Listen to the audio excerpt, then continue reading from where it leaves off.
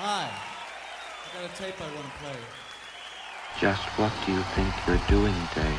Your move, creep. Take me to the volcano! So why don't you make like a tree and get out of here? Come with me if you want to live. This town needs an enema. Dr. Kid, I need a backiotomy. Yes, that's a human ear, all right. I got a bad feeling about this.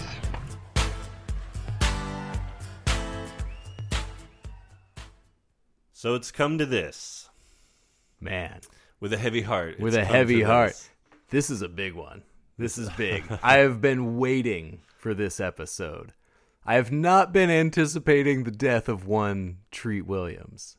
Yeah. Sad to say. We've always talked about doing some Treat Williams on this podcast. I'm Charlie. I'm Eric. This is a movie podcast. And we haven't touched the Treat Williams filmography yet. I don't think we've even mentioned the name Treat Williams. And that is crazy. And it is really crazy because, like, one of the first things I learned about you as a man, as a person who's a man, was that Treat Williams is, like, your guy. This is an early Charlie fact that I picked up. Yeah, I was a little obsessed with Treat Williams back in the day. Still a fan, strong fan. I was very sad to hear the news. You were crying over this news. I saw it was Monday night. I looked down on my phone. There was a notification. You got like Treat notification. That's not just a general news notification, right? That's just like a Treat app. You have a browser extension. I work for the local paper here, and so I'm on their app, and they send out notifications. And thank God. Somebody at the paper that night thought this is important news. The people need to know. Sent out the notification. It wasn't just a news service. You had a man in the shop. Somebody had to do that. Somebody had to manually press the notification, which was terrible. I was listening to like the new comedy Bang Bang and laughing and doing dishes, and it's like boop boop boom. And I looked down and I made a sound that my wife came out of the bedroom and said, "What's wrong?" Wow. And it's very sad. And to go out like a 71-year-old James Dean. Oh, it was a motorcycle accident. I didn't find that out till like a day or two after. 71 years. It's like, of course he does that. The guy who flew planes and basically ran a farm in between doing shows on Broadway and television for the last 10 years. Let me tell you how little I realized I knew about this man. So that's one of the things that before we really knew each other, Treat Williams came up. I had no idea who Treat Williams was. Apparently I still do not. And he just said, yeah, Charlie's like really into Treat Williams. I have no idea who he was. I don't know if I had ever seen a Treat Williams vehicle at that point. I hadn't seen Hair. Mm-hmm. I hadn't seen. So, like, what was your? We were watching Prince of the City at like 19. Oh yeah, that's like the Sidney Lumet movie, right? Movie. It was. It was funny because I had not seen that much of him either, and then as a teenager, started watching movies that he just happened to be in. Oh, was this just one of those things? And by the time I was like 18 or whatever, it was like. I had discovered all the Substitute sequels and all his straight-to-video stuff that is truly bad filmmaking. But he's great in everything. And he's a real actor. And he did a lot of high-profile movies. He's been on TV for the last 20 years. Doing a lot of Hallmark kind of stuff. But then I followed him on Twitter a few years ago. And he was just like the nicest, most genuine... the day he died, he was tweeting about mowing the yard. He's just a dude, Just an old man who was grateful for everything and who was, he was a serious actor. He started on stage in the 70s and was in Broadway musicals. And I had no idea. Then got the big break with Hair, Milos Forman. Yeah. And, from there went on. But what was your intro? What was your draw? As a kid, and my brother's listening, so he knows. It was the Phantom. I've brought up the Phantom before. Yeah. Treat Williams is the Zane one. Yeah.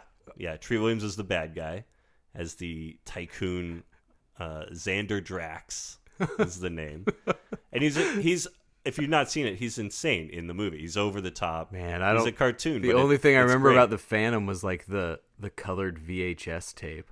Oh yeah, that's the only memory I have of I've got the movie. Laserdisc, same color as the VHS tape. It's pretty great. So, Treat Williams kept escaping. Even these movies I've seen, it's just like I still somehow just like, yeah, I remember seeing the Phantom. Couldn't tell you about it. It's like, I don't know how he kept escaping me. So, okay, Phantom. Exactly. Well, and then that was one of the first movies, right, when you're 13 and you're like, I can now recognize this is not a good movie, but I love it. You are into it. And I'm into it. And then I started embracing, bad movies, as it were. And my brother and I rented Deep Rising, probably 99, maybe 2000. And just fell in love. It was like watching your uncle in an action movie. And he's so cool. And he's just became this guy that and no one else knew about him. That's the thing. Like, nobody talked about Treat Williams in the 90s. Was that was the draw? And like, so that you had was a like, guy. This is my guy. Yeah. This is going to be my guy. I love him in this movie and these other movies. And then you start discovering he's in quirky things, and you watch. He's insane in Things to Do in Denver When You're Dead. Rented that he's one. He's great in a lot of the older movies that he's in, and then he's in so much bad stuff. And it's great. When I was you discover all these things that you never would have discovered, right? He's in a movie with Udo Kier in like 2001 that the whole opening sequence is just steals from Terminator 2. Just showing Terminator 2. It actually shows. Usually, I mean, we've seen movies like that, but not with like actual actors in them. They're usually Italian productions, not something with Treat Williams. So yeah, and horror, genre fans love him for Dead Heat with Piscopo. So he's done all kinds of movies. He was in Sergio Leone's Once Upon a Time in America. Of course. So he's been in. We keep bringing that one up. That's going to be a big one. We got to watch that one soon. That's going to be big. We got to get some Sergio Leone for sure in this. That needs to be in there. So yeah, it's a guy that like was in 1941, was in all these big movies as like an ensemble guy, and then would star in these like shit movies or made for TV movies or whatever. And I just loved it. And he's just like, it was like an everyday, every man kind of. Was he like your first guy? Yeah. Like that's gotta like be, right? Yeah, I was like, this has got to be Charlie's first guy. I was thinking of my first guy, and it was the same kind of. Mine's Richard Mazer. Mm-hmm. And it was like this thing where he just kept showing up, and I thought he was the guy they went to when they needed like somebody's dad. Like License to Drive, get Mazer. Sure. Bride of Boogity. Of course, he's going to be David Faustino's dad. Mm-hmm. He's just his dad's in the Corey movies. He's just a dad. And I just thought he was in everything. Became like the first actor I probably knew his name, right? The It miniseries. Just was in everything that I saw in a 3-year period. And I love that most people wouldn't know Richard Mazer, except you'll look him up and everybody will go, of course I know this guy. Yeah. Of course I know this dude. Treat Williams, like you said. You were the one that knew him. I had never heard this name. I wasn't seeing movies. And how great of a name is that, by the way? Treat Williams? Come on. I had not seen, Treat Williams, as I like to call him. When I looked him up, I was like, what's this guy even in? It's like the most recent movies were like Substitute 4. Just like, what? Yeah. Charlie, check it out. Failure is not an option? What are these? School's Out.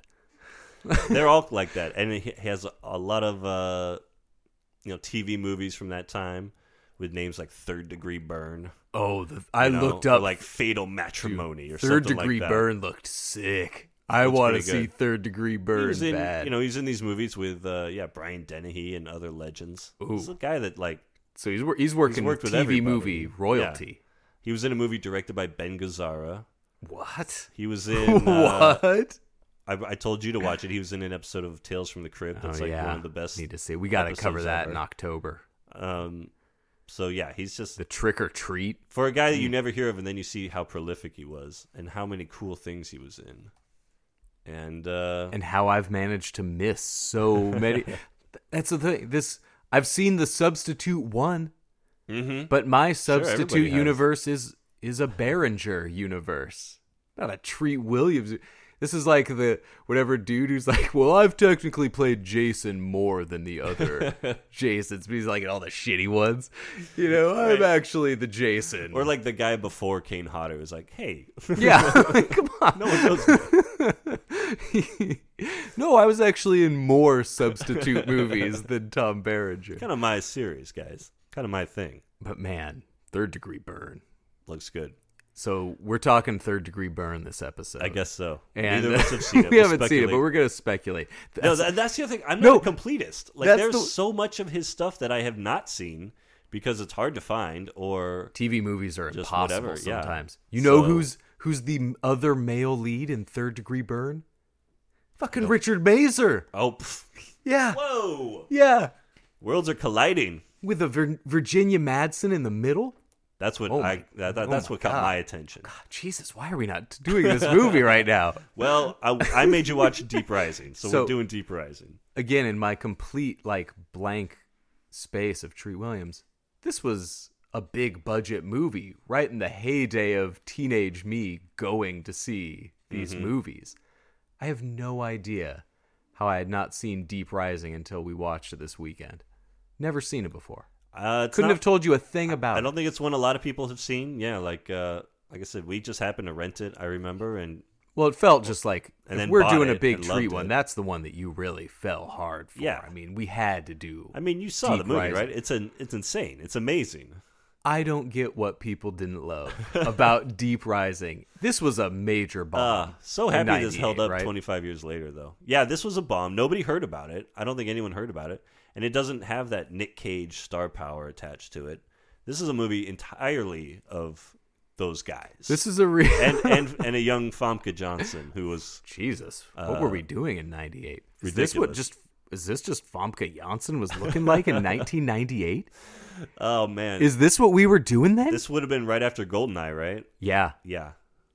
And before X-Men, then she became Jean Grey. I mean, how did we not? Wow. How did I not know about this? This is going on. I mean, are we doing The Faculty? Are we doing GoldenEye? Sure. It's becoming a Famke Janssen. Oh my god. This movie is like, so you said it doesn't have like a Nick Cage star. You know those like a baseball team that's built around like stars and scrubs. Like you got Trout and Ohtani, but like then you're seeing the rest of the Angels, right? Or like mid-90s Barry Bonds Giants, right? It's like we got Bonds. That's probably enough to get us there, right? But I love how this movie is more of a bunch of like replacement level players fielding a team, because you have, instead of one star, they're like, let's get 12 people that are in everything. Exactly. Know every one of these faces, but I couldn't tell you maybe 3 of their names. There's like 12 guys in this movie that you're just like, oh, I love him. All guys in this movie, right? All guys. And I have no idea. I've never learned a thing about Deep Rising. I must have seen every other blockbuster, including the bombs, in theaters. But this one, not the Treat Williams vehicle, not the one that could have catapulted him into... They were looking for new Cages. I think so, yeah, obviously. This was like his shot. Maybe. Maybe it could have gone another way, but this was written and directed by Stephen Sommers. Didn't hurt him. The year later, they would give him The Mummy, and he went on and did that. Crushed the Mummy franchise. Pretty good Crushed movie. The Frasier franchise. A lot of for the people next 5 years. paid money to see that one. Tons of people. How do you lose this much money? This is a classic creature feature. This is that's another thing that I love about this movie. Bunch of action, bunch of guns, bunch of, a lot of guns. Those guys, and then it's a big old creature feature, which is we got Wes beautiful. Studi showing up in this vessel. Wes Studi. Yeah. Djimon Hounsou. Yeah. Djimon Hounsou, just 10th build.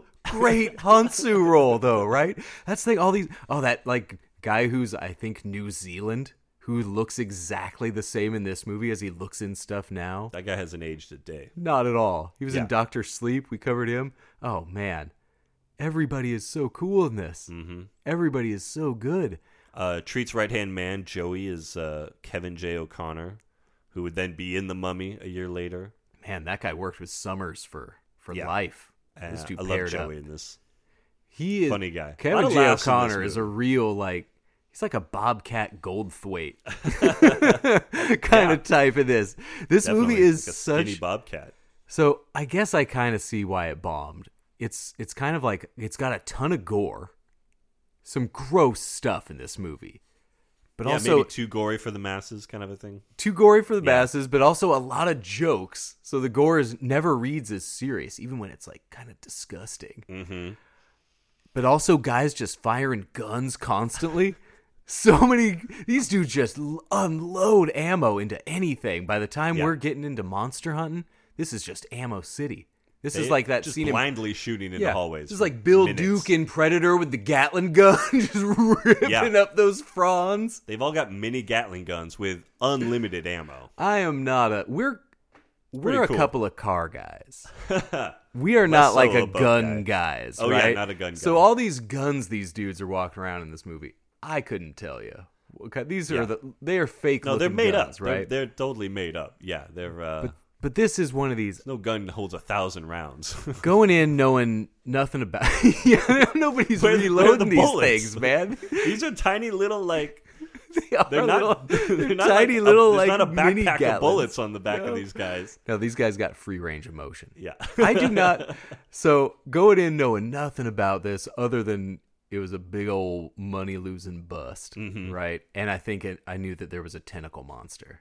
Yeah, cool. Excited by just the Treat Williams in an underwater horror movie.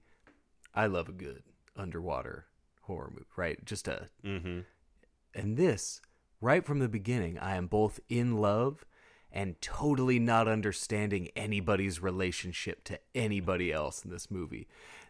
I was not expecting the depth and range of characters that Deep Rising decided to bring. Not only do we need 12 recognizable actors to flesh out full roles, but then we're bringing in hundreds of extras. I did not know we were getting this big of a production. Yeah, it's a big old cruise ship horror movie, and the elite team of some sort of bad guys coming to blow the ship up. Yeah, and you're is that just Wes Studi's crew? Yeah, the Studi crew. There's with one mercenary from every continent. Very. There was a written preamble at the start about like a missing Himalayan search expedition. I swear I saw that. No, it was a very confusing way to describe. It was like in the South China Seas there are canyons bigger than the Himalayan mountains. You're like, what? Huh? Wait, huh? Wait. So knowing nothing about it makes it sound like it's this mountain adventure Indiana Jones movie in a long bit of text. I don't know how I got so immediately into it. I think I just loved its immediate brand of bullshit. Just like, we're going to need to explain this with as flowery a prose as possible. Well, it's also like, I always remembered it as the text explaining the monster more. Like how the actor does in the movie where he's like, the car, very clever. Very clever. Is that the guy from Silence of the Lambs? I always remember the text being like, at 10,000 meters, they're this long. But somebody else says didn't need that right? text in the No, beginning. Yeah. we needed something about a Himalayan search expedition. Is that to? I don't think the preamble had anything about a tentacle monster. No.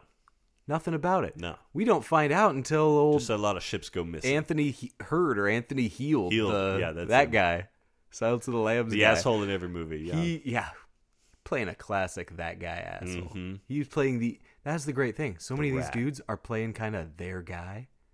But Definitely. they're all in a shitty situation together. These guys have all played the assholes. Now there's just 12 assholes.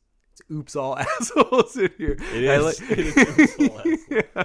And they're competing for screen time too. There's an opening scene where you get to know all the mercenaries in this boat. And man, they are just like moving around, getting in the camera's way, just like doing everything they can to be a part of the scene. Despicable crew too. Not a fun one in the bunch. Treat does more like he's kind of like a Tim Thomerson. Yeah, in this one, not as jokey, not as good with the jokes. Like if Tim Thomerson was doing his Han Solo, like it's basically a Han Solo like smuggler character. Very much. Know, if the cash is there, we do not care. It's like an Ice Pirates kind of guy. And he's in over his head a little bit on this one. You can tell. He doesn't like the fact that there's like warheads on his boat. And but I just love how he plays it so cool in this movie. He never gets ruffled by these mercenaries threatening him and stuff. And then when they finally start beating up on Joey because he looked in the warheads, and they give him a once over. Dude, Kevin J. O'Connor took a beating in this movie. 5 minutes in. So yeah, he's like I say, he's doing like a Bob, or he's kind of like Shaggy from Scooby-Doo. He really has some Shaggy mannerism, especially when he's sneaking around. Yeah. That is just Shaggy looking for the fridge in an old mansion. He's the grease monkey on the ship, and he's just this, clown. He's kind of a tall, goony guy. He seems really tall and skinny and just has this long, scraggly hair. Just a look. That look that Kevin... Great guy. But when the mercenaries beat the ship, man, they beat the shit out of them. They were... You never have seen so many people making contact with an 8-man beatdown. They all get their licks. They are all somehow finding a spot on him at the same time. Like, the success rate is never that high when that many people are throwing boots and punches. Some are missing, some are hitting the ground. It's like he takes every shot. And these guys... Now, I've seen my share of worked strikes, right? These mercenaries were working stiff with Joey, man. Some of those boots that he was taking, there are no way that those boots were getting pulled. The force that you could see his body in the frame, man. It's not like they was off camera and they were stomping this hard. I saw his shoulder getting stomped on. I don't know why they went so maybe it was just hard. Maybe a few shots they just had a mannequin and they were like, go fucking nuts. Dude, whatever they did, go man, nuts. it looked like he got like pranked worse than like a prank got out of control. It looked like he was getting jumped in. Yeah. This was a tough or beating, out, man. I can't believe how bad this beating took. Because I swear, it goes from beating to him like getting up to his feet. I don't think there's a cut. We should have rewound to look at his face when he was getting up in the camera. Because if he did not have like what the fuck, like what was that? What was that, Stootie? And then he's fine. Yeah, he gets some stitches and. You got to think that the rest of the movie, he's got a major concussion. He is rocked. Unprotected shots to that skull, man. But yeah, that scene where Treat's able to go from like, all right, okay, let's stop beating the shit on my guy, and then he can turn on it, tons of dudes get pointing the spear in the guy's cheek. Oh man, pointing his harpoon into that New Zealand guy's neck, and that's where you really see the sly Treat Williams smile. That I think is really what drew me in. This guy's got a smile that just... He's a little devil. Yeah. He's a charmer character. Yeah. Right? He charms me. He's like a little more relatable Tom Cruise, but he's still got that kind of like little guy energy of Tom Cruise. He felt like an uncle. Like a guy you see maybe once every 5 years, but he just loved when you saw him. Totally. And my estranged Uncle Rick. He's wearing just like a plaid blue shirt throughout the whole thing, like tan pants. I did not know the hierarchy of this movie, but I know the moment I fell in love with Treat in the movie. It was before all this. And it's when they're like in their, I guess their submersible or whatever they're in. And he's in this captain's chair. And he is just bouncing so hard in this chair. Rough seas. And I couldn't really tell if anybody else was bouncing, but this guy was just doing his lines while just seizing up.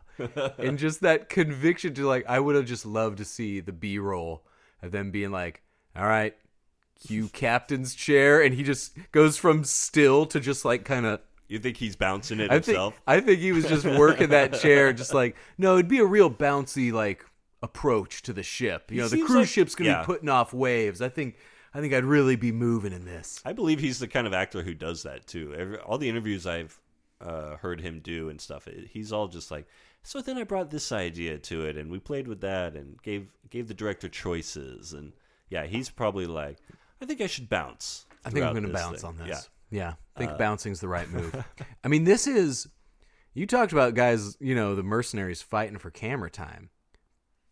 I imagine it would be a little competitive on this kind of everybody crammed into the same rooms. Everybody is literally competing for screen time in this movie. When you're in a movie with 11 other character actors, it's like, shit. Like I can't be the 12th most noticed guy in Deep Rising. You think they're all volunteering to have the spear gun shoved in their face? Right? Like, it's me. This movie feels like it works because everybody keeps feeling like they're upping the ante. They're going to do the stupider thing. Like, this feels like the longer this goes on.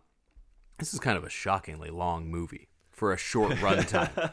It is, yeah. Well, this is only an hour 45, but I remember pausing it at one point. And I'm like, Jesus, like an hour 10? Yeah, it gets repetitive. How long is this thing hunting them through the shit? This thing seems enormous. I feel like they built like 5 miles of like tunnel and like ship bowel sets for these guys to go through, and they had to go through every single one of them. Dude, Summers spent money. Yeah. I don't know how he finagled his way into doing this and then taking over The Mummy, which was probably a twice as large budget. Gotta be. That was humongous budget. That one had the special effects budget. Yeah. You know, the computer effects. Anyways. And this one... This one had a lot of... Well, they had a lot of great practical effects, and then a lot of creature effects were not as great. When you hear about like 1998 and it's a big monster movie, you're already like, what's the CGI situation in that 97 to 99? Oh, how cocky they all were. How great did we all think this looked? You watch Deep Blue Sea now? These sharks look like they're hand drawn.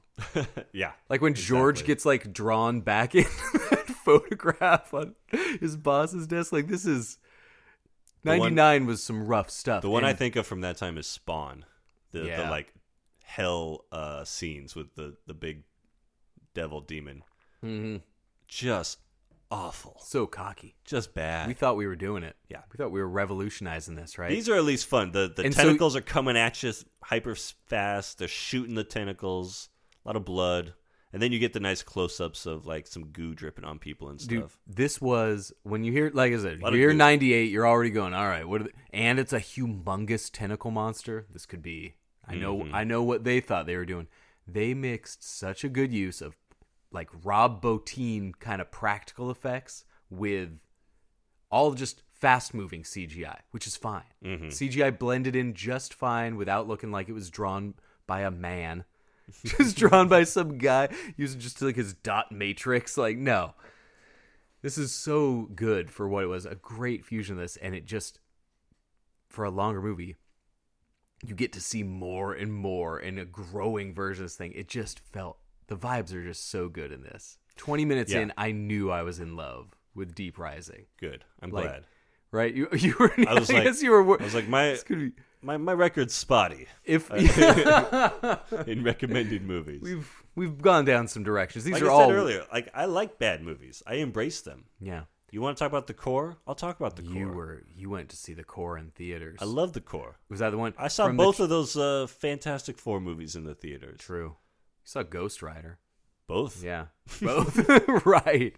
Was The Core the one where Hilary Swank's like, we're going in? It's so good. Oh, like to the core. Stanley Tucci just being like, you may not have anything to live for. You may not have anything to live for. Damn, we're doing The Core next. Is Treat Williams in The Core? He could be in The Core. No. Good Delroy Lindo in The Core. Oh, shit. But anyways. But if already I was into this. We got mercenaries. We got Treat bouncing in a captain's chair. Already into this. What I did not know and could have never predicted, that this movie has like the second greatest cruise ship action scene in cinema history. It just happened to come out like a couple months after Titanic had all of the best cruise ship. There is a cruise ship stunt scene in this that blew me away. I could not help at several different points of this movie from just exclaiming out loud at what I was saying. I'm not sure if you noticed that. Oh, I noticed. I appreciated it.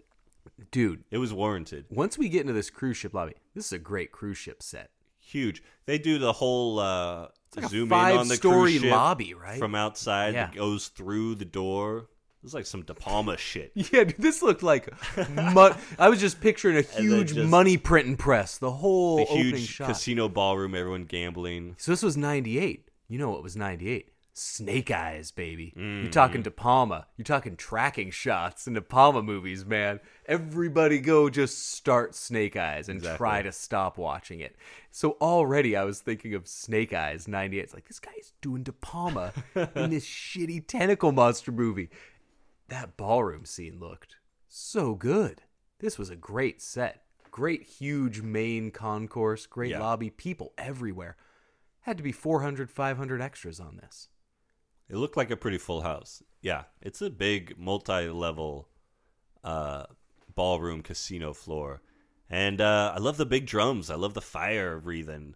I love the little touches he gives of the bartenders giving each other a little kiss. There's all this little stuff going on in there. There's so much happening in this was a scene that we didn't even really need. Yeah. Right? Like, they didn't need to show how this cruise ship gets, like, we could have just had a monster show up. That's true. Yeah, we do see it just enough to know that something, someone has sabotaged the boat, so they lose all power and radar. But they have apparently one radar just under the boat that's looking down because they see something coming up. And then they have a whole Poseidon Adventure-esque, like, tables and chairs.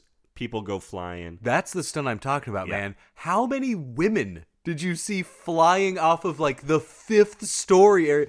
So many people were, when this ship gets hit by the thing from the Deep Rising.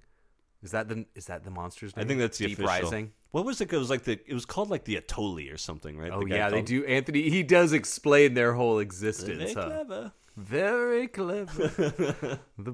Wait, you've been holding on to this? There's always that guy holding on to the thing. Since you knew there was a guy holding on to all the info on it's like, it's got to be that guy. Definitely that guy. Definitely him.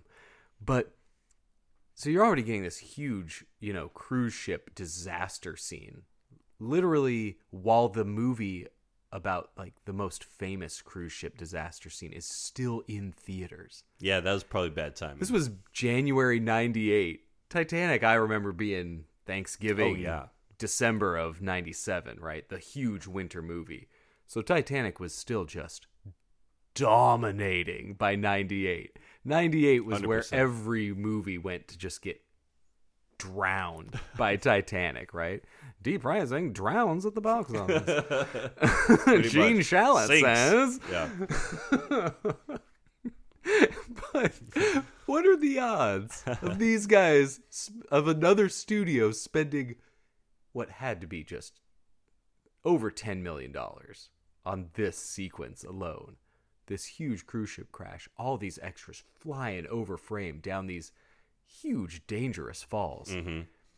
And nobody's seen it because they're all seeing some other guy doing that in all the big theaters at that cinema. How's that gotta feel for poor Summers, man? Imagine filming that scene, being like, this is it, guys. Or just being one of those stunt people, right? Who's like, so today I'm getting stampeded on. We're going to just have a shot right at the carpet level, watching these people get That was a hard when stampede, the panic sets in. Stampedes are my two biggest fears are stampedes and quicksand. Yeah. I live in constant fear of those. Stampedes, man, you cannot predict other humans. If I'm ever anywhere in a crowd, shit goes down, just like, man, I'm getting run over. Can also or I'm going to run over a woman. It might be. Quicksand is like, nobody ever knows it. Nobody ever knows where it's at. It could be anywhere. Nobody ever expects it. There's no survivors. Yeah. Nobody ever expects quicksand. It's just everywhere. It could be everywhere or nowhere. But everybody that gets caught in it, they weren't expecting it. I just don't know where it's at. I don't know where to find it. I've never seen it. No one's ever stepped in quicksand and went, I expected this. I knew there was. I heard there was quicksand around here. Nope. It's always catching everybody off guard. People did not expect the giant tentacle monster either. No. Corn silos are scary, but that stuff I can see from literal miles away. You see that coming. I know exactly where the corn silos are. Quicksand could be anywhere. My backyard could be filled with it. But tentacle monster, man. A tentacle monster also, I love the boldness of these people's movie-making choices. They're like, we can't just decide on one monster. Let's have it get progressively larger as the movie goes on. The way this thing, you can feel it getting larger because they're not really showing it. They're really giving us glimpses and bits. They build the right amount of suspense in revealing this thing. Yeah. They are smart, yeah. But it makes it come off so much more effective because they come up with way more practical ideas.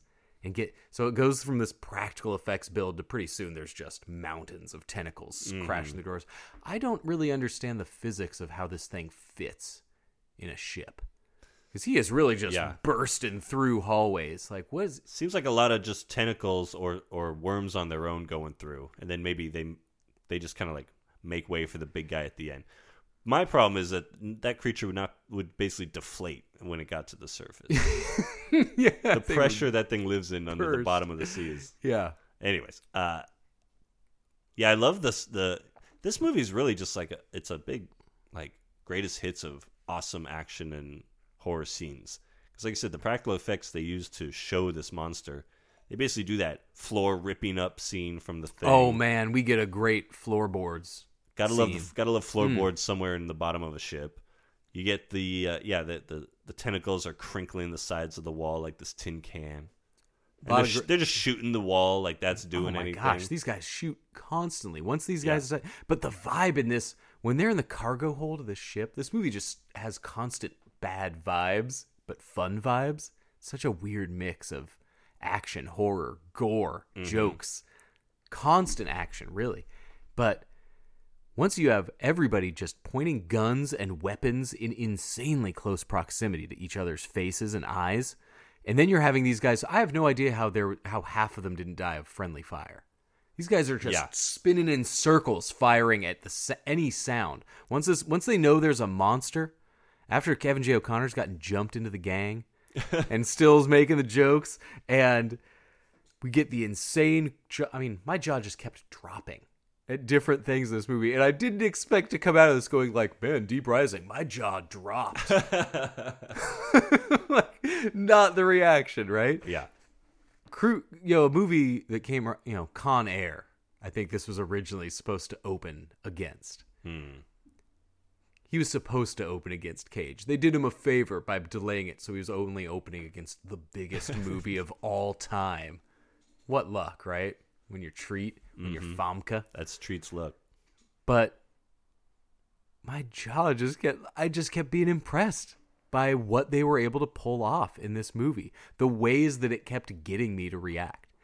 I can react to movies, but I'm not usually so vocal. And in this one, it was just so many like, oh shit, no.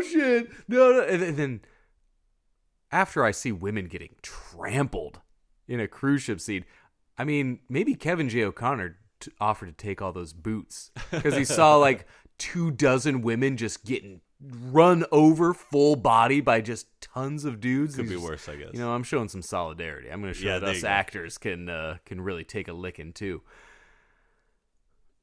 But when we're getting the great floorboard scenes, that's straight out of The Thing. Floorboards crashing as people are running. We get like 4 of them. There's so many corridors going down the hallway with something right behind you. Stuff. Treat running. These things popping everywhere. We get like a crazy elevator drop scene. Oh yeah, crazy everything. They're just coming up. They're just. What else can we do? What can we do? With the classic elevator music gag that you have to have if you're going to have an elevator scene. Of course. You have to have some elevator music playing and everyone stops. But what's so important, I realized really quick, about why we needed so many dudes in this movie, is this gigantic cruise ship-sized monster is just going to be picking off one dude at a time. This guy is moving like Jason through this ship. One of the loudest exclamations, I think, was when Jimon Hansu opened a door and just took an axe straight to the head from Anthony Heald, because they're holed up in a different part of the ship. Oh, man. The surprise death Before you of even get Jimon the monster. Hansu. Yeah. This starts Hansu with a guy dying pre pre-monster. Hansu, the monster casualty. But that is such a... We cut to the...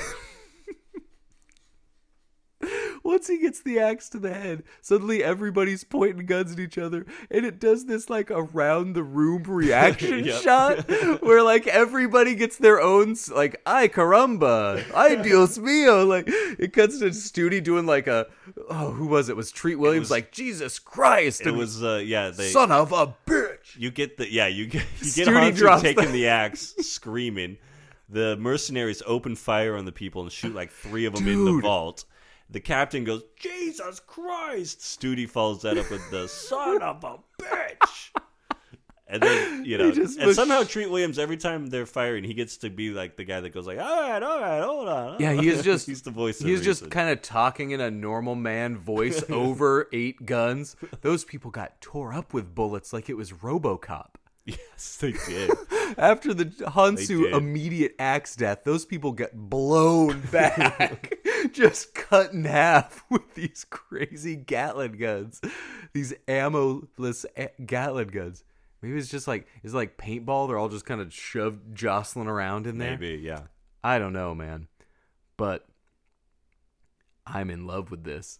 I'm in love with this. How I was dying of laughing at the Studi son of a bitch. That's a classic. Give us another son of a bitch, Studi. Yeah, Wes, give us another one. Son of a bitch. Yeah, I know there's 8 of them out there. I know we got to get that sound. Got to get the Studi outtakes. But dude, after we get people cut in half, so many people are just dying as casualties. Like again, this you'd think with a cruise ship full of 400 people, knowing it's a monster movie, just like, oh man, we are getting this monster demolishing these people. Nope, the monster's like crafty. Mm-hmm. Like, I'm gonna smack the hole. Crafty. I'm just gonna like crash it and then go in there and suck up all the goo. Mm-hmm.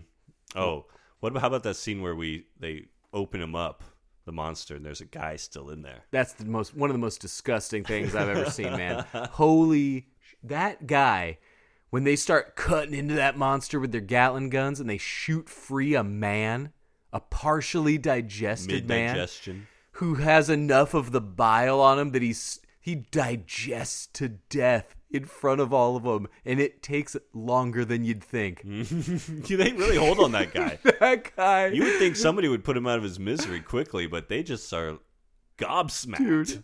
Dude, see this guy half-eaten, just like, dissolving in front of them, basically. I know you'll remember this. Show favorite, Sleepaway Camp. When that perverted rapist cook gets the hot water poured onto him, it closes up on that guy's face screaming and melting for so long. And that guy has nothing on this digested man.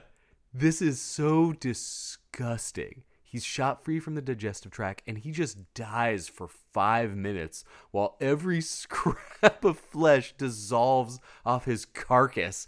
And he's just kind of just like looking at him, just like, and it's. I know, he's kind of giving them this like, little help. Like his face is just melting through, just down to his bones. Like, how's he living this long? But it could be like kind of a horrific, funny-ish Sam Raimi death. But it's kind of not. It's kind of the screams are too agonizing for it to be like super funny. It's getting more of that reaction of where I'm just kind of like eyes bugged out, like more shocked and kind of laughing at the incredulity, like insane scene. They kind of do that scene too, where you finally see all the bodies, like all the skeletons of the digested people. Yeah. And they overlay that with, like, the screams of the victims as they're being digested. Dude. Like, really weird, like, too scary. Strong, scary editing types. Yeah. Yeah. That's the vibes of this go from real, like, horror kind of stuff to just the Treat Williams smirking action guy. Just Treat Williams trying to make a catchphrase out of, now what? Like, that's not going to be a catchphrase. Pictured himself in the now what? I'm the now what guy. In the Deep Rising 2, now what? He's just like just thinking ahead to it. Then the next year he's watching Brendan Fraser get all them mummy bucks. He's like, mother. I know. That was going to be the start of the Deep Rising verse, obviously. Yeah. But we even get like a brief like Brendan Fraser cameo. There's like a corpse that looks like him in the whale. Tell me that corpse is not. So I haven't seen The Whale, but as best I can tell, it's only that one shot of Brendan Fraser kind of looking at a 3/4 distance, like exactly the corpse in Deep Rising. For his DoorDash. Yeah, just I can only assume he's waiting for the DoorDash bell to ring, right? I'm assuming the movie is just him looking in that direction. Corpse to me looked a lot like the one you see underwater in Jaws when they're looking at the wreck. Yeah, that to me, I was like, I bet that's a Jaws nod. It has to be the bloated bald guy. But it does look a lot like. And you get a nice like underwater arm. He's got those Fraser whale bug eyes though. Yeah, the big like Fraser. Somehow eyes. Looks sweaty underwater. Also, was there a bad movie made in like 97 or 98? I don't think I've found one. Time. I don't think I've seen a bad one from there. It seems impossible. I don't think there's any bad probably movies out from that there. year. I doubt it. Was Something About Mary about then? Was that? Are we counting that as a know. bad movie? Is that? Are we doing? Man, I don't think I've seen a bad movie from 97, 98. I think it's statistically impossible. It was the 2022 of its time. Of course, good where movies, nothing up but and down. hits. Yeah, Constant hits, and this is just. They seem all great to me. I can't think of a single bad one. They're not out there. And when you're getting stuff like I don't know, did Wes Studi kickflip a machine gun to Treat Williams? Yeah. That's one of my favorite right? jokes, where he's like, touch that gun and you're dead. And then the monster starts hitting the hallway, and he's like, hey, Yeah. gives him the gun. He like does a Always little, love that bit. Always works. he kicks it up like a skateboard. Yeah. Just kicks it right up to Treat. Man, Studi's.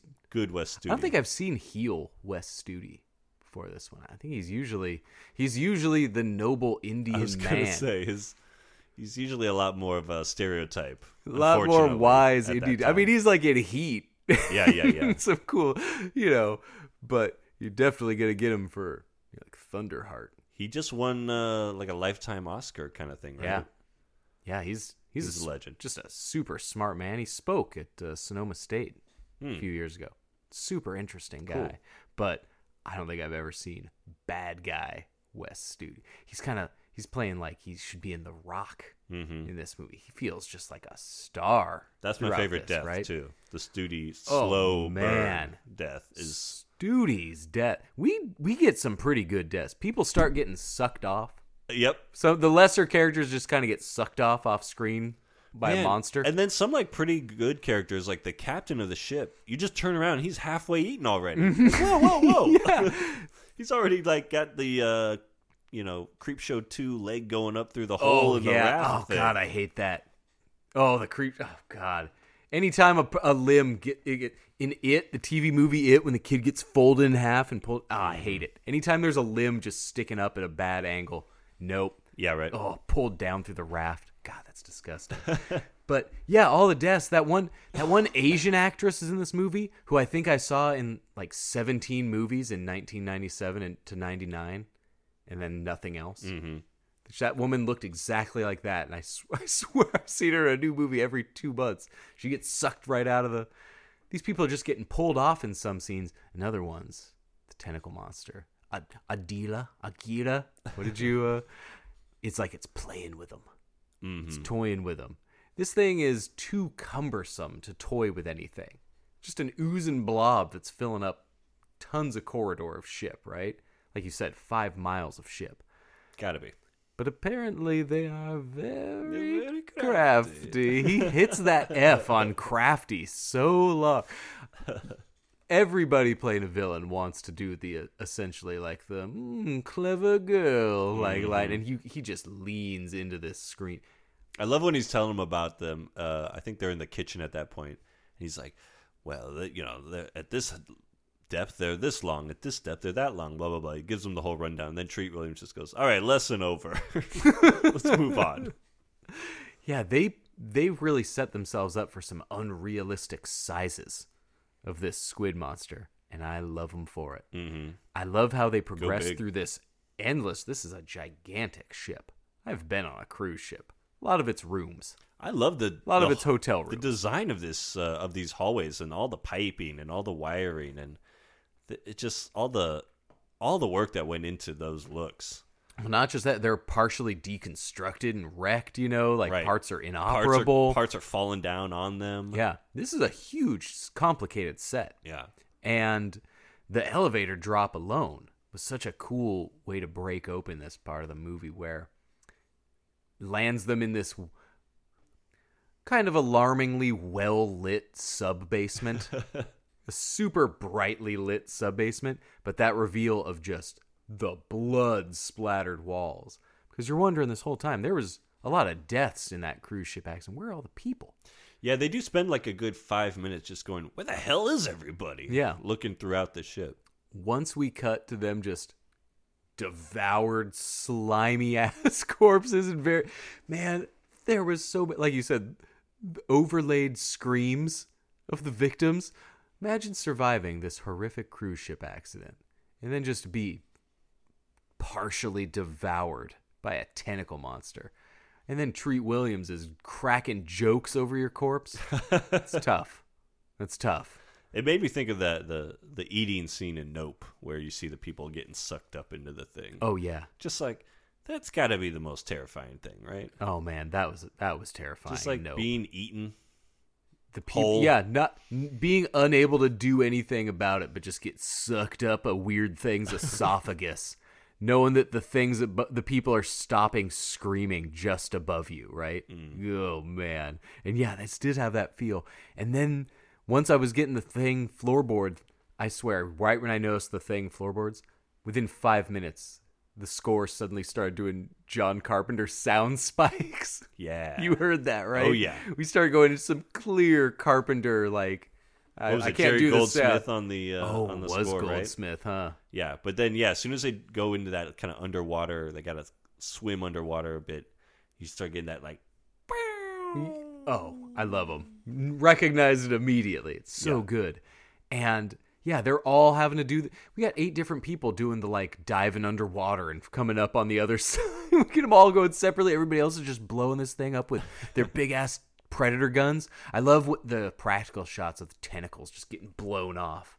Meat from this thing just getting sloppily hacked off. Mm-hmm. All gross stuff. All gross stuff. That's even with the... before we get into this thing's various feeding pits. Ugh. But yeah, no, you're right. The West Studi death arc. The deeper we get into this ship, the final, what, it comes down to Treat, West Studi. I'll be honest, we watched it this weekend. I had like a couple beers. I'm getting foggy towards the end of Deep Rising here. Treat and Famke kind of team up, go their way. Joey and West Studi go their way. How about Famke Janssen, right? I love we haven't hardly talked about her. She is such...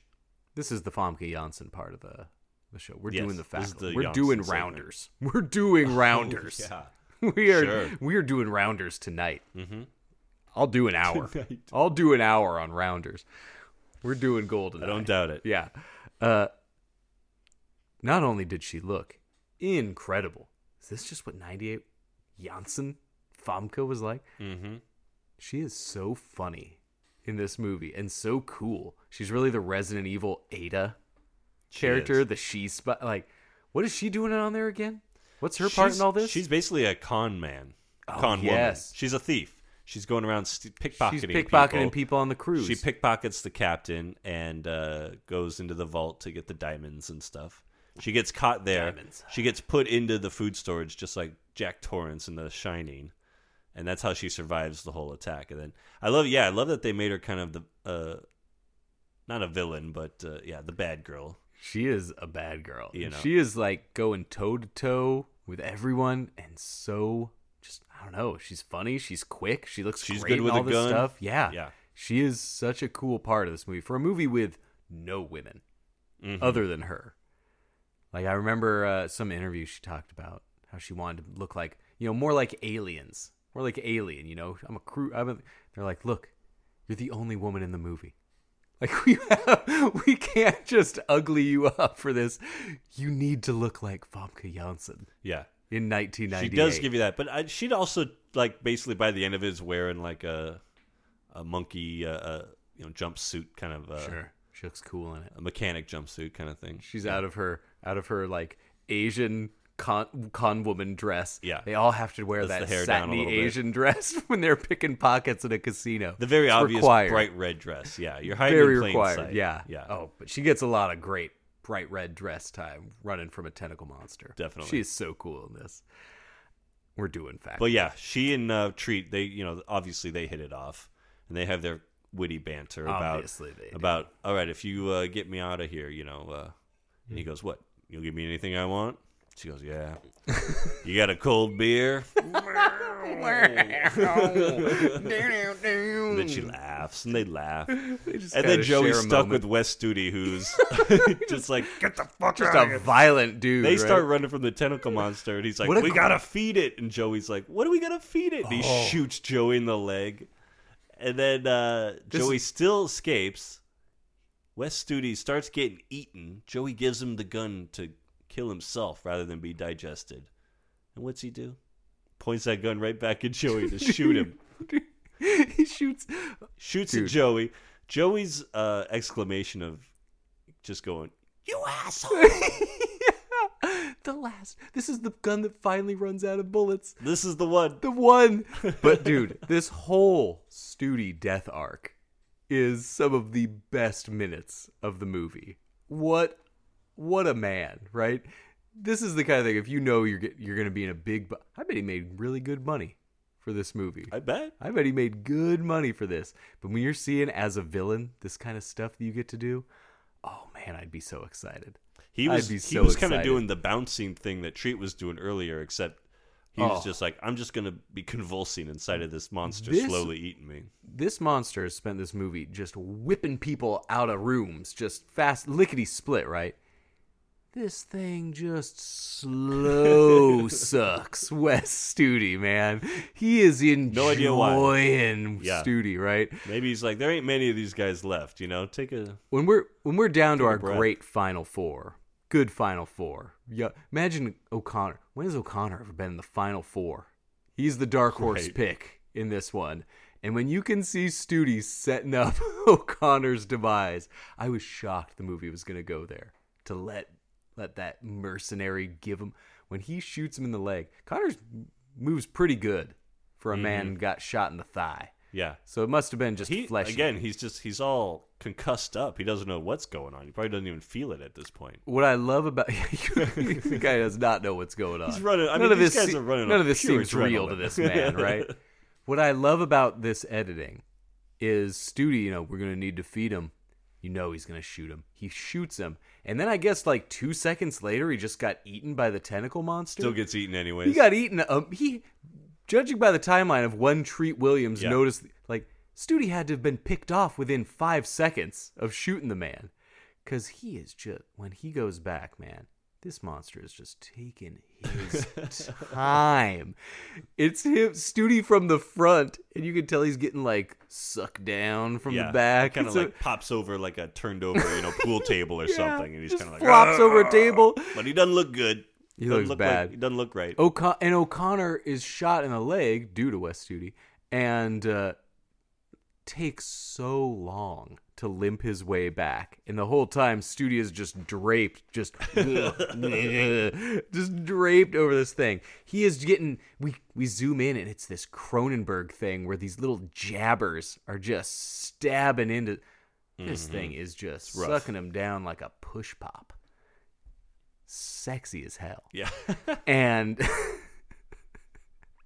Just sensually getting sucked down by this tentacle monster. Like it gets weirdly too sexual, I think. I don't think I'm reading into that. Well, it's like the monster doesn't have eyes, but you can tell it's like smiling. He has taken its time feeling what he is eating in a way that this man has never felt his prey before. Maybe Studi's the kind of guy where he's the commander, so he's wearing like the nice clothes. It's like the real expensive stuff. This, whatever it is, gold leaf on your dinner. He is just flicking his tentacles across his legs, I imagine. Half his body's obscured in this tentacle hole. And what a baller move. Giving him the gun, firing him at O'Connor is one of the funniest things. The final fuck halfway digested, gotta feel terrible. He saw that. He's in a lot of pain. He saw that man getting digested. He's already getting dissolved, yeah. To still be enough of an asshole to fire a gun. But also, how is he to know that this gun would be out of bullets? Right. These guys, like I said, it hasn't happened once in the movie yet. Not at all. Bad luck. Bad luck. You would not believe. A lot of bad luck in this movie. Would not believe the day Wes Studi had. Bad night for him. Yeah. The unreal asshole at the end to fire last bullet, man. Yeah, O'Connor yelling asshole, and then Studi pointing the gun at himself, and it being empty. Yeah, it's just that's a top moment. For last of the Mohicans. That's a top non-Treat moment. There. If you're gonna, that's what that guy is. Treat got his own moment. Treat got like a 30-minute long Battletoads-esque jet ski escape. I did not remember how much of the end of the movie was a jet ski do advertisement. Yeah. With him just like hitting those corners and they do tearing down these hallways. After you're just like, man, amazing. After you've jumped your 80th log in Battletoads, and you're just like, how long is this river? Yeah. Treat goes around like his 70th corner, and it's just like, man, he is. I mean, all these it is true. Cruise ships are, 60% rooms all around the perimeter, right? And there's nowhere to go for peace and quiet on these things. It's all music. It's all bars, right? So if I needed like peace, I would just put on earbuds and go walking down one of the long outer corridors. There are tons of turns and twists of this thing. And Treat Williams is just slamming into every corner and every wall, one turn ahead of this tentacle monster. Yeah, going through explosions, doing the, having Famke Johnson cock the shotgun so he can shoot the elevator doors open. He shoots so many doors. He is Terminatoring his way through on a jet ski. Stubby shotgun there, yeah. Yeah. Oh, her cocking the gun was cool. Yeah. Man, that looked cool. Treat was the way he was just blowing through elevator doors. Man, what an escape, right? Through the body of the ship. I love later on he's like washed up on some island, I guess. He's on an island. And he's like, well, I guess this jet ski's shot to shit. He shot to shit. You think, buddy? Shot to shit. You put that jet ski through more than any jet ski has ever been put through, just kicking it on the shore. Yeah, that wasn't covered under the warranty. Just when you need it, huh? Just when you need it. You went through 5 miles of ship on that thing. Yeah. You hit so many walls. It went through a lot of fire. It went through a lot of... He smashed it on every single side of every wall on 2,000 meters of hallway. Yeah. I love the big plan is to just blow the whole damn thing up. You always get there. And that was a good cruise ship explosion. Big one. They blew that whole damn thing up. This movie looked expensive. Yeah. I should have looked up the actual budget. I know it didn't make it. I know it didn't make it back. But it says 45 million estimated. 45 million feels cheap, honestly. I'm sure The Mummy cost 80 million, 90 million, maybe more. And what does that have to show for it? A couple sequels that made a few $100 million each and probably made $1 billion worldwide? I do not know why Deep Rising was not a bigger success. It probably would have been a bigger success if it had like a dude attached instead of 12 guys attached, right? If they'd gotten, like, I don't know, is this a Harrison Ford vehicle? Is this a Cruise? Who would have been the guy around then? Cage would have made tons of sense.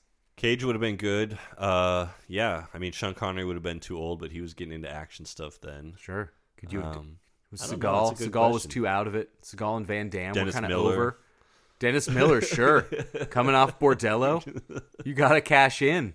You get him pre-Monday Night Football, post-Bordello. Or Dennis Leary. Any Dennis, really. Any Dennis would work. Any treat. I mean, I guess I'm just wondering what this movie looks like with another guy. Is this a thing Will Smith could have carried? Right. What universe does Deep Rising... Because I went back and looked at old reviews. Not kind. No. People just dumped on this movie. And that surprises me. Maybe it's just what we get now. Maybe because we don't get that $45 million movie like this now. Exactly. It's all $200 million or bust. Yeah. We don't get this $45 million sweet spot where... Again, this looks like a bargain for $45 million, considering all the crazy sets, all the explosions, all the actors, all the stunts. Mm-hmm. Feels cheap. And we're missing that $45 million zone. Even in today's money, $45 million would be cool. We could be getting studios putting out 4 or 5 of those $40 million movies a year without hurting themselves at all. They just don't do it anymore. So looking back in a movie like Deep Rising, it's like, this is incredible. I would kill to see a new kind of Deep Rising. When we saw Underwater, pre-pandemic, that's a great modern $45 million underwater horror movie. And at the end, that had the same thing where they're like, we're going to set off this nuclear device. And do you remember that Cthulhu monster like scrambling out of the way of the bomb? Yeah. Just doing like they do this long shot and that Cthulhu thing's just like, shit! It's like Harvey Korman spitting out the Raisinets, seeing Cleavon Little show up, just like... Yep. Damn it's it. Classic. And yeah, you kind of get that with this monster in the ballroom, just be like, curses! Yeah, we finally see this big old blobby guy, and he kind of does like a, like, his tentacles just filling up the main storage cargo hold, screaming. Perfect. I don't know what... Were we so hateful in 1998? Mm-hmm. Maybe. Things were good, right? That Clinton economy? Like, things hadn't gone... Like, the Woodstock 99 rapes hadn't happened yet. Like, 98, we were flying high. Stone Cold was fucking stunnering everybody. The like, dream was alive. Yeah. The 97, 98 dream was real. We had it so good in 98 that everybody decided, like, we didn't need Deep Rising. We need Deep Rising now more than ever. You're here. We need this movie. I can't believe I hadn't seen it. I can't believe this escaped me for so long. Don't make that same mistake. Not you. Yeah. Everybody listening. Everybody else. It's like $4 on Amazon Prime. Go rent it. Worth it. Have a hell of a time. Steal it anywhere. This is a movie. This is what movies are for, man. This is me going in 98 seeing all this. Every blockbuster. Mm-hmm. How did I not see this one? What was I doing in 17? What else better did I have to do? I probably listened to the critics. Maybe. Opened up that Press Democrat and saw the 1.5 star and said, I can't take it. Fuck it, I'll go see Titanic again. I'm seeing Titanic with a girl, obviously. Exactly. What's your better bet? Taking a girl to see Titanic? Easy. Yeah, you can't compete with that. Obviously, she would want to go to this. And this is a movie made for like 16-year-olds. So to have to compete with the movie. Just set up to fail. Yep. It's a shame. Getting dumped in the January waste zone where they know they're going to be trampled by Oscar movies. Mm-hmm. What a drag. I'm glad I discovered it. I'm glad it led me to a lifetime of treats. It's really unlocked the door. Yeah. Unlocked the treat gate. This led you to things to do in Denver when you're dead. This was the gateway, man. It did. Came to this. It did come to this. Check out some Treat. We're going to be doing some more Treat. Since he's been so just unspoken for such a major part of your film life. I can't believe it took us this long. I know. It took the man leaving us. Going out it's too bad. You know, like a badass. It just shows you, you think you got all the time in the world with someone. So, man, what if it had been a Ski-Doo accident? So dope. Would have been too good. Could have been. Maybe they covered it up. They're like, say it's a motorcycle. It's cooler to say motorcycle. It's cooler motorcycle. Yeah. No, that's just who he was, man. Fine. We're gonna talk more Treat. We're gonna be back. It's too good to pass up, right? It's too good of an opportunity to celebrate this guy further, right? We got to take it. I'm Eric. I'm Charlie. Thank you for listening, and good night.